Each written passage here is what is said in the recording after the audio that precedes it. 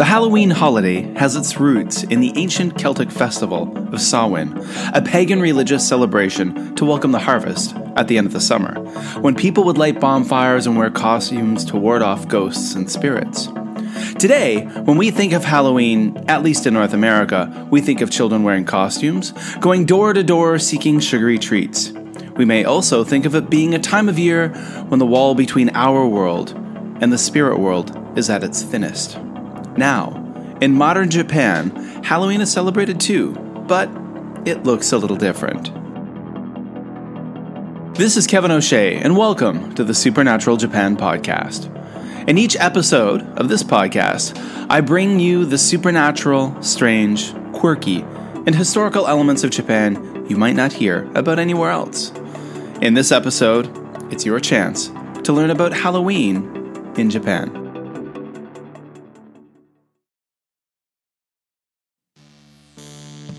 Growing up in the 1980s in Canada, Halloween was one of the greatest events of the year and something I always looked forward to. It was all about dressing up in costumes and going house to house, knocking on doors, and getting as much loot and candy as we possibly could. When I was a small child, my mother and father would help make a costume for me, and my brother and I would come home after school, get dressed in those costumes, and head out to start trick-or-treating. You could buy Halloween trick-or-treat bags at stores, but you know what? We learned that a good heavy-duty pillowcase was usually the best bag you could get. We'd fill them up, run home and dump out all the contents on our beds, and then head right back out again and hit other houses. My brother and I would hit all the houses in the neighborhood getting mini candy bars, getting candy, and lots of bags of potato chips. Now, being a Canadian, one of my favorite things to get were the mini bags of ketchup potato chips. That's right, ketchup potato chips. My mother even recalls me wheeling and dealing with my big brother later on a Halloween night at home. I would trade him lots of different candies and flavors of potato chips, and he would give me all of his ketchup potato chips. And my mother even recalls one Halloween where I ate so many bags of ketchup potato chips that I even broke out into a rash. Halloween to me also meant going to a U-Pick farm and spending our Saturday or Sunday morning finding the perfect large pumpkins to bring home. My brother and I would carve jack-o'-lanterns with our father, marveling at his creativity and amazing skills with a carving knife. Growing up in Canada during the 1980s, Halloween was such a big deal. In school, you would have Halloween parties, and of course, the trick-or-treating. Who could forget that? Something else we really looked forward to were all of the Halloween TV shows and specials. If you are a fan of a TV show like ALF or Night Court or Full House, they would always have some kind of amazing special Halloween episode in the month of October. I absolutely loved these shows. Now, growing up in Eastern Canada in the early 1980s, we actually only had 3 TV channels. We had CBC, which was the Canadian Broadcasting Corporation, Canada's public broadcaster, CTV, which was a private network, and another channel we just dismissed and called the French Channel. Our world would really open up, and it truly became amazing around 1984 or 1985 when our family first got cable television.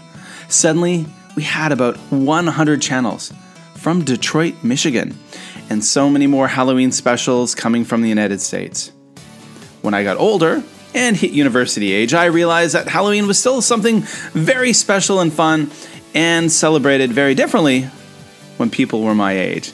Lots of bars and nightclubs would have Halloween events for university students, and there was a lot of heavy drinking and Halloween costumes. Now, in the early 2000s, I moved to South Korea, where I worked for a few years as an English teacher. In Korea, certainly Korean people didn't celebrate Halloween, especially back in 2001 and 2002. But it was something that would happen inside English schools and international kindergartens. Many South Korean parents wanted their children to be exposed to foreign culture, specifically American culture, and have all of those fun events and celebrations that American kids had in America. Aside from some select international school students celebrating Halloween in school, the only people I saw celebrating the event were English teachers outside of their school hours. We would go to certain expat bars that were popular with English teachers and dress up in costumes and drink too much, and often our Korean friends would join us in the festivities. Now fast forward a few years to 2008. I moved to Japan. Now life changed a lot for me when I arrived in Japan. I was already married to my Japanese partner who I had met outside of Japan. Those wild expat party days were behind me, and I would soon be starting my own family. Now, when I arrived in Japan, I was teaching at an international school. And many years later, I still teach at international schools. Now, currently, I'm based in Malaysia, and international schools here look quite a bit different than the international school I worked in Japan. Currently, my students are mostly expats, which means they're non-Malaysians who are living here in Malaysia, often on student visas. A lot of them are here for international education, or because their families were transferred here for employment purposes. When I was teaching in Japan, the school I worked at had a student body made up completely of Japanese children. The children were attending this international school because their parents wanted them to have an education that was different than a typical Japanese one. They also wanted their children to have access to foreign teachers, education, and foreign culture right there in Japan. Often, many of the parents, when they thought of foreign cultures, they were thinking more of North American culture. So, festivities like Halloween were very popular. Halloween is definitely growing and getting much bigger in Japan. But as Japan does with most Western and foreign holidays and events that it adopts, it puts its own unique spin on things. Halloween first became popular, or started to become popular in Japan, more than 20 years ago.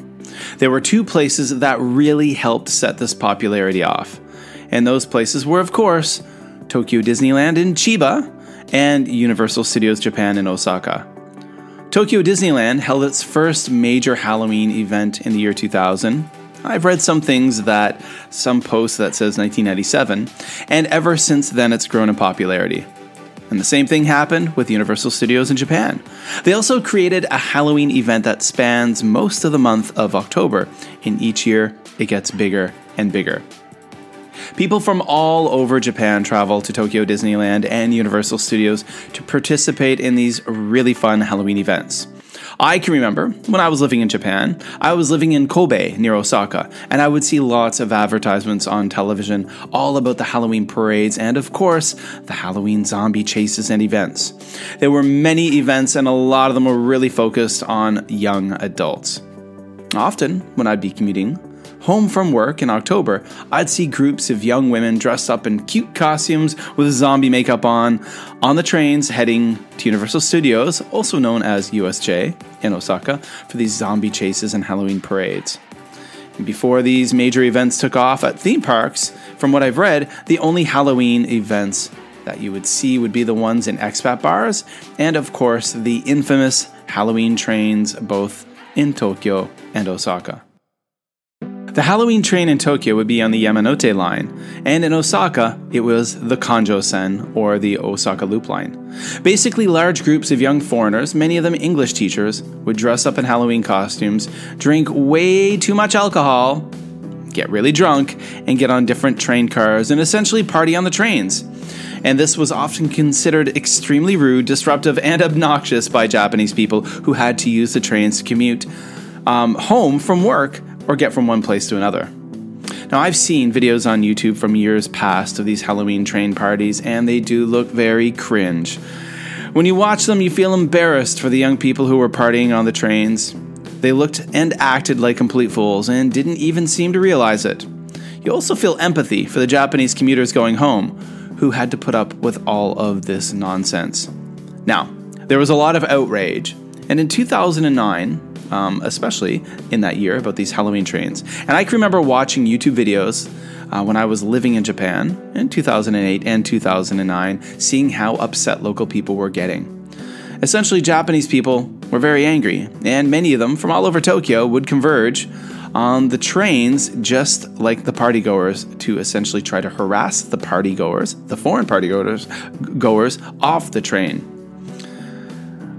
There used to be a website in Japan, an English language website, that would carry very salacious news and gossip, and it was called Japan Probe. And they had a lot of coverage about the Halloween train events and air quotes scandals that were happening in 2009 on these trains, and basically things were put to a stop. Now, since I had come to Japan married, and I was shortly thereafter starting a family, when I lived in Japan, these are things that I never actually saw in person or participated in. My party days were already behind me, so I never participated in these Halloween event crawls, pub crawls, but they do live on in infamy. If you're in Japan during Halloween season, one thing you're going to notice is that each and every year the amount of merchandise grows and grows and grows.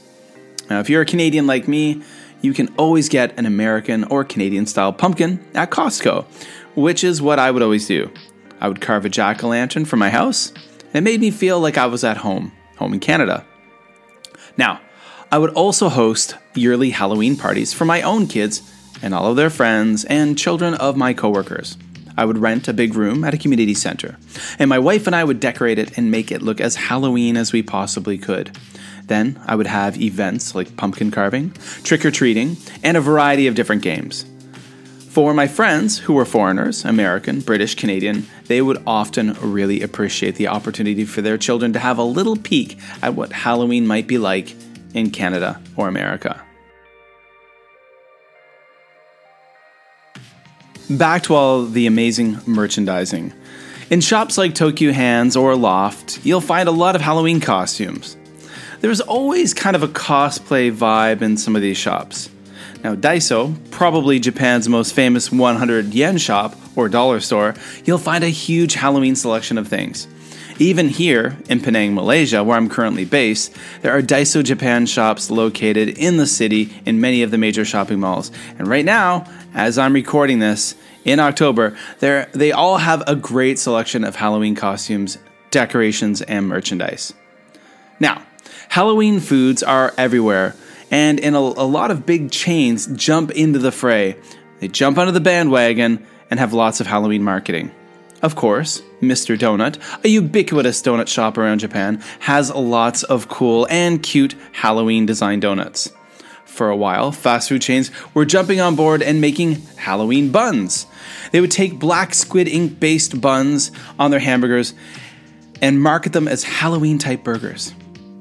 Years ago, I made a video on YouTube all about McDonald's having their Halloween fresh French fries. Basically, they had purple-colored chocolate sauce that you could squirt onto your fries and make it feel like Halloween. Now, purple sauce, that brings us to an interesting thing. We talk about Halloween colors. Now, in Canada, when we think of Halloween, we think of white, orange, and black. But you have to add purple if you're in Japan. Many Japanese people in autumn think of sweet potatoes when they think of autumn, and sweet potatoes are often purple. Murasaki imo. The purple sweet potatoes is a food that many Japanese people connect with autumn and the Halloween season. You'll see a lot of Halloween costumes and children at Halloween events wearing the color purple.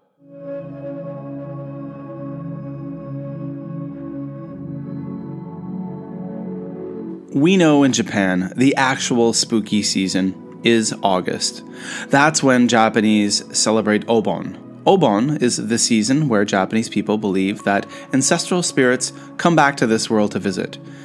It's the season when many Japanese families traditionally would go to their families' ancestral homes and graveyards where their loved ones are and clean the graves and take care of them and put new offerings down. It's also the time of year where many Japanese people believe that the kind of wall between our world and the spirit world is at its thinnest. Of course, in the past, for many in North America and parts of Europe, Halloween, which was All Hallows Eve, and November 1st, All Saints' Day, is a similar time when spirits are able to walk back and forth between our world and the spirit world. Now in Japan, August is hot. It's sticky, it's a summer season, and one where people need to be careful. There are older Japanese people and some younger ones who believe this is the time of year that you need to stay away from water, from ocean, rivers, lakes, and you also need to stay away from the mountains. They believe that it is the time when places like this, like the water or like the mountains, are filled with spirits and ghosts, often referred to as yurei. Now, yurei are a traditional form of usually a malevolent ghost, a malevolent Japanese ghost. Now, you might hear the term obake sometimes, which is another term for ghosts, and that's the term that usually children use. Now, Halloween, often in Japan, is an event that children and families celebrate. When I look back at my time in Japan, the one thing I can remember is that each and every year I was living there, Halloween did become a bigger event.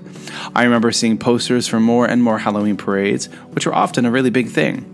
When I lived in Kobe, Japan, on Roko Island each year, they would have a Halloween festival and parade. Children would come from all over the city, and they would come there with their families and dress up in costumes and walk around doing trick-or-treating at local shops and stores. And often, these children were quite young, walking along holding the hands of moms and dads, and it was a fantastic opportunity for lots of photos and selfies and many Instagrammable moments.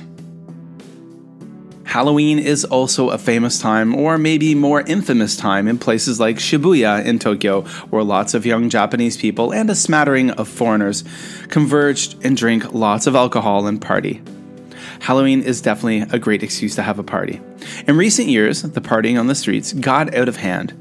There were many acts of vandalism and lots of drunks acting like fools. Now this year, 2023, the mayor of Tokyo has asked people to actually stay away from Shibuya during the Halloween season. Police have banned drinking on the streets around the main Shibuya train station between 6 p.m. and 7 a.m. from October 27th to the 31st of this year. Unfortunately, in 2022, there was a tragic incident in South Korea in the Itaewon neighborhood. More than 150 Halloween revelers were crushed to death at a large Halloween celebration. It was an incredibly sad event, a traumatizing event, and from what I've been reading in the news this year in Tokyo, government officials don't want to see something like that happen in Japan. It'll be really interesting to see what happens in Shibuya this year. I have a feeling it's probably going to be quite a quiet Halloween.